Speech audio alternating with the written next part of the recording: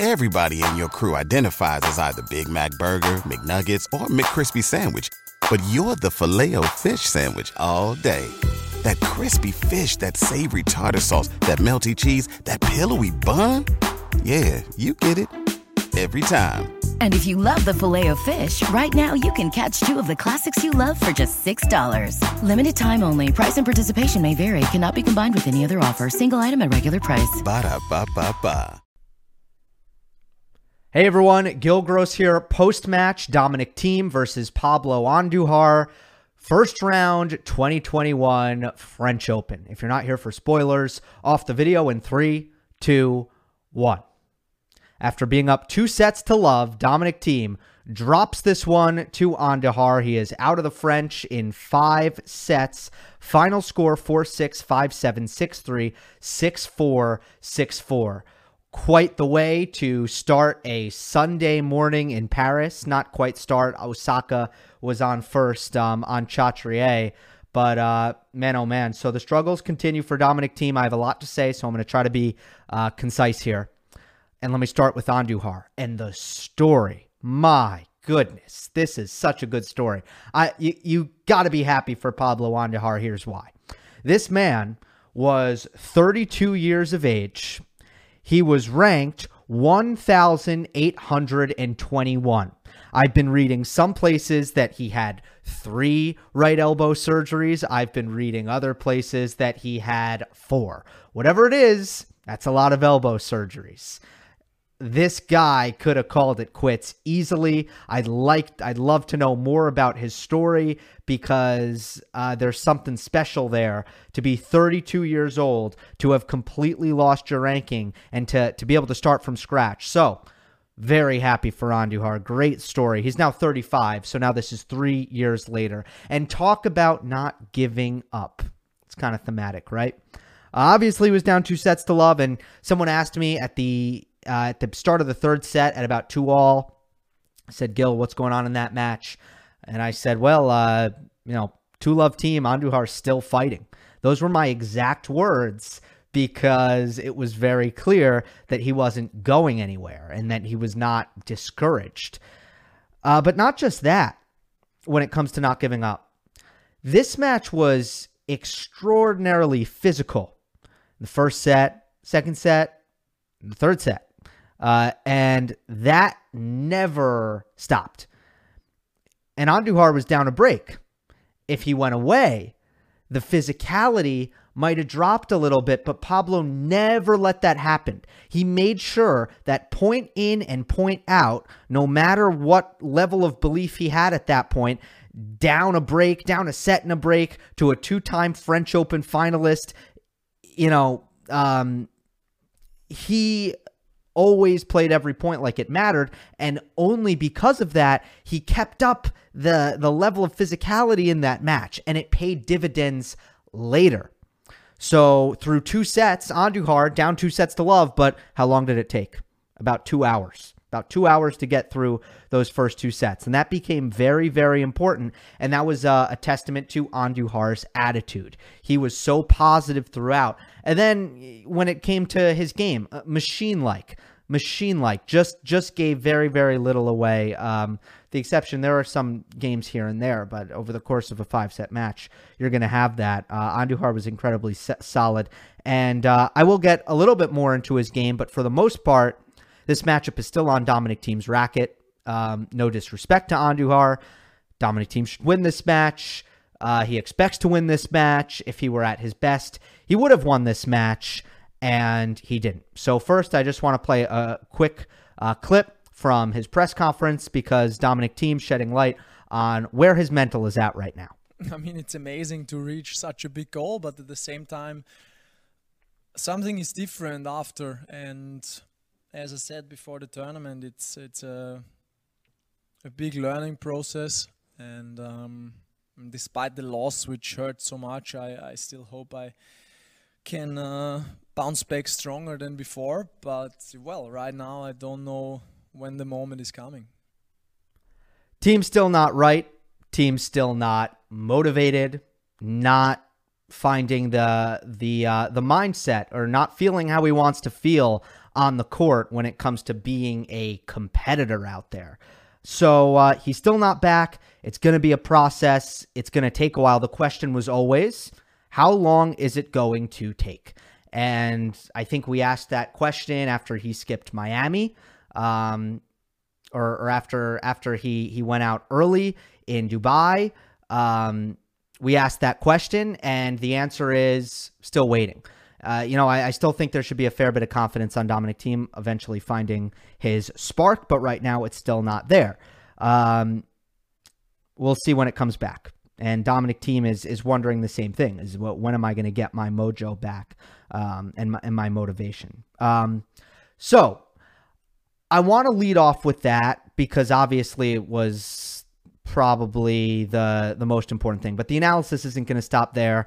There's still plenty to break down when it comes to this match and Dominic Thiem's game and where it is faltering more specifically. Just one more macro point before then. There is a larger pattern that has persisted, and it existed before Dominic Thiem won the U.S. Open, before he had any of these motivation issues. And that is that in his last 8 majors, he has either made the final or lost in the first round in 6. So 8 slams, 3 first-round exits, 3 first-round losses. Talk about boom or bust. And boom or bust. That's kind of how Dominic Thiem plays, not just on a macro scale. That's how he plays on a shot-by-shot basis, on the microest of scales. Dominic Thiem is a go big or go home player. And unfortunately, it's also been a frustrating pattern for him and his fans at majors. That is a pattern that is not something that we can expect to go away, but it's something we should keep in mind, is that Dominic Thiem is not built for winning ugly. He assumes too much risk. He takes these big, aggressive, daunting, bold cuts at the tennis ball.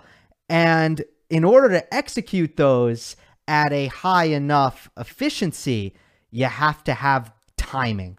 And you have to have confidence. You have to have conviction. That style of game does not work without those things. He does not have that built-in safety net, that level of safety that Andy Murray has, that Novak Djokovic has, that Nadal has.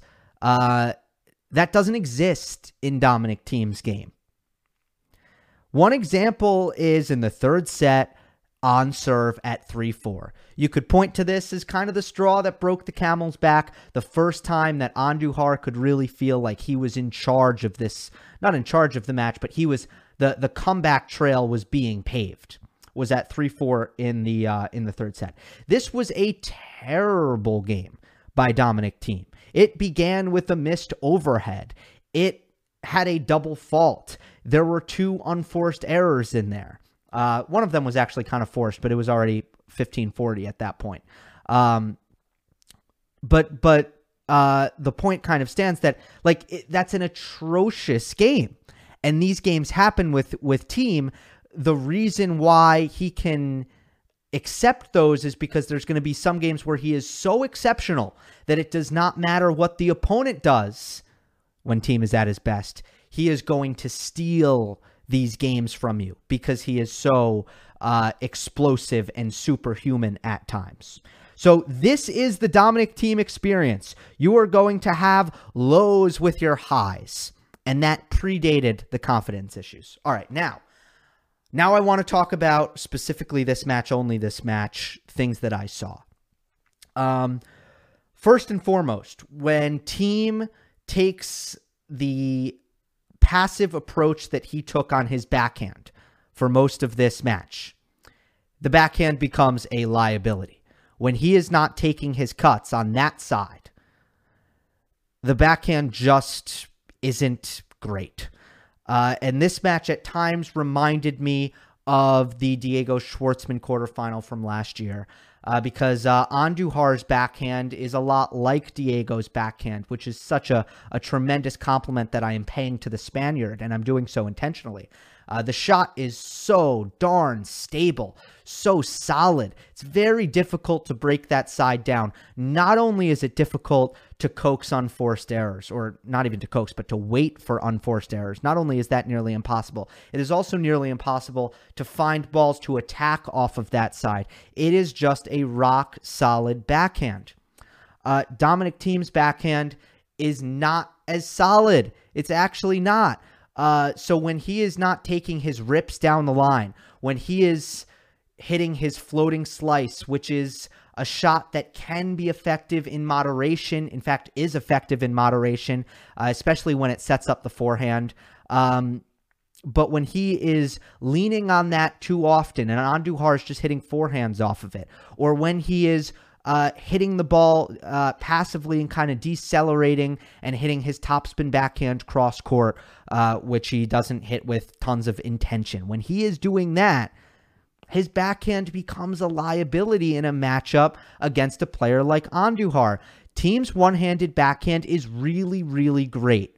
It's really great when he's taking his chances and firing down the line. He has to do it, and he didn't have the confidence in this match to do it. And my point is that when he's not, his backhand is just ordinary because it's not that solid. It's not that machine-like and consistent.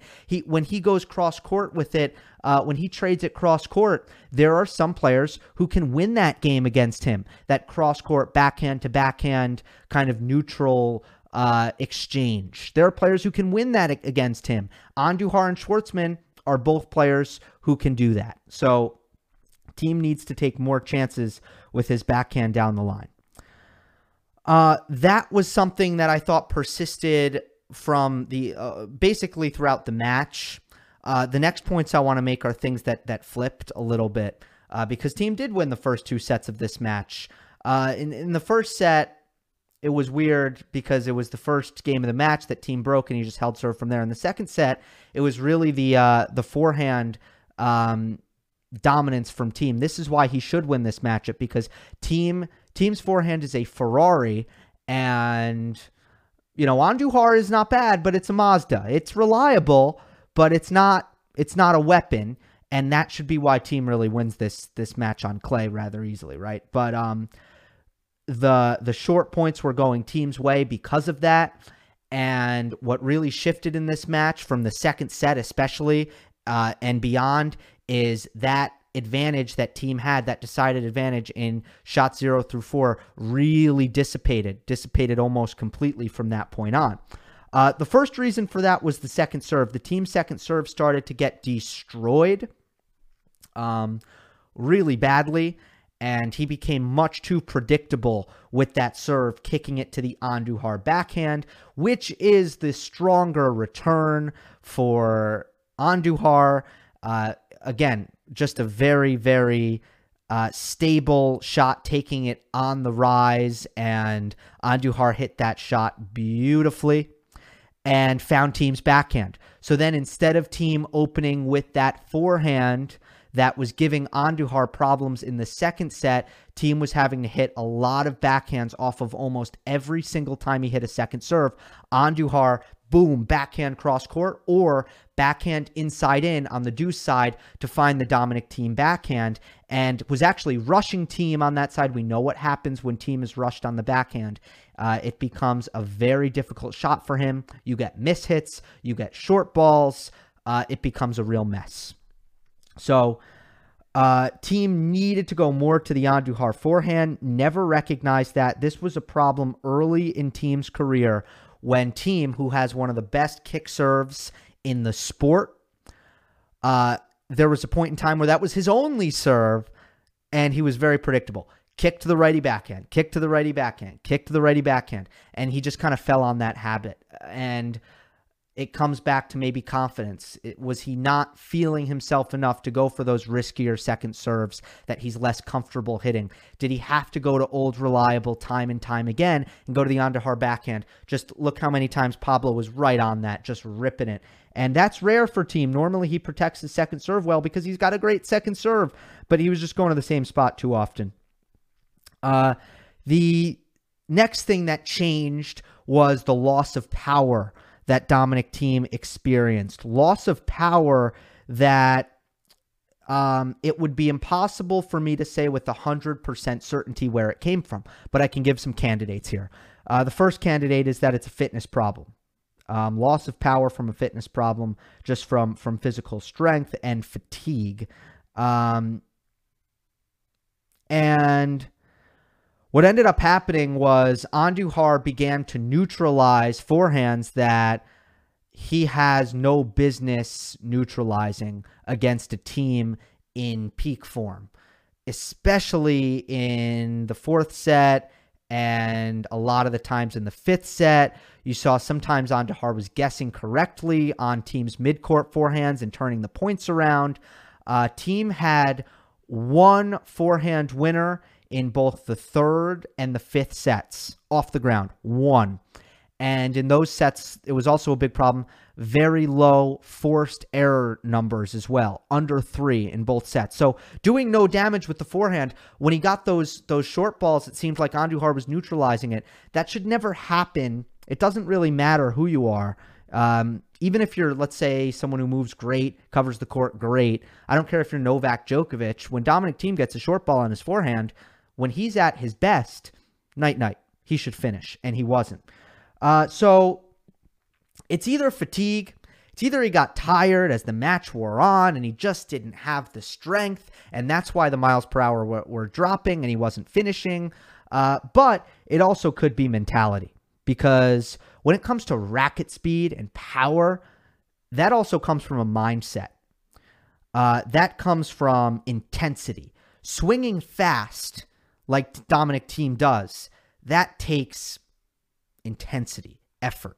And if you don't have enough grr, and I don't know how else to put it, if you don't have that killer instinct, that fight like an animal, like a tiger, you're going to hit slower, right? This is kind of the modern game. This is like what my Spanish way coach would get on me about if I wasn't swinging fast enough. He would say, hello, let's go, swing like an animal. And Dominic Thiem usually swings like an animal, but is swinging like an animal a lot less these days, slowing down that racket. Last point is this: return strategy. Return strategy for Thiem all over the place. I don't know why. He in the past, he's had something that's worked. Back up and rip it. Back fence, Domi. Buy yourself some time and try to swing through that ball on a surface like clay. You can do that. But for some reason, Thiem was moving up in the court and just not getting as much on the return, blocking it sometimes, just kind of not getting through the ball. And what ended up happening was he turned Andujar's forehand, which, as I said, is a Mazda, and Thiem made it look a lot more like a Ferrari after the first two sets, because Thiem's blocking it back and now he's not in good defensive position. If Thiem is on the back fence and he returns it short, at least he's in position to defend against Andujar's first forehand. And Andujar's first forehand is not good enough to hit by Thiem.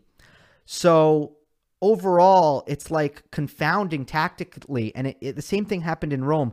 When Thiem moves up, it doesn't work as well, and he's still doing it. What is it? Is it fatigue? Is he trying to save energy by not, because, you know, if he stands back, he's got to take a big swing, and then he's got to try to move up in the court and work hard with his feet. He can't cut off the angles as much. So does he just want to exert less effort? Is he just mentally foggy and not thinking, too cloudy? Whatever it is, the return strategy, not good. Another reason why what I said at the beginning when I talked about second serves, 0.0 through 4 shots, swung way in favor of Pablo Andujar. That's all I got on this match. There will be a mailbag tomorrow. Make sure if you want to get in on the action for the mailbag, go to the homepage of my channel, click on the YouTube community tab, and leave me a comment. Hope you enjoyed. Don't forget to subscribe. I'll see you next time. Our house is a mess. Come on in. I'm Amber Wallen, internet comedian, plant queen, and host of your new favorite podcast, Fly on the Wallen. Okay, that's pretty presumptuous to assume that this is going to be their favorite podcast, by the way. Like, come on, Amber. Anyway, that wasp that you just heard interrupt me is my husband. And co-host, Benjamin Wallen, also a comedian, and I host people at our home. I have a great wine collection in my cellar. Well, You mean it's not a cellar. the mini fridge? Yeah, it's a mini fridge. It's a mini fridge. New episodes of Fly on the Wallen drop every Wednesday. Listen in as we discuss relationships, books, and keeping our sweet baby kid alive while we make laughs on the internet. Subscribe to Fly on the Wallen wherever you get your podcasts.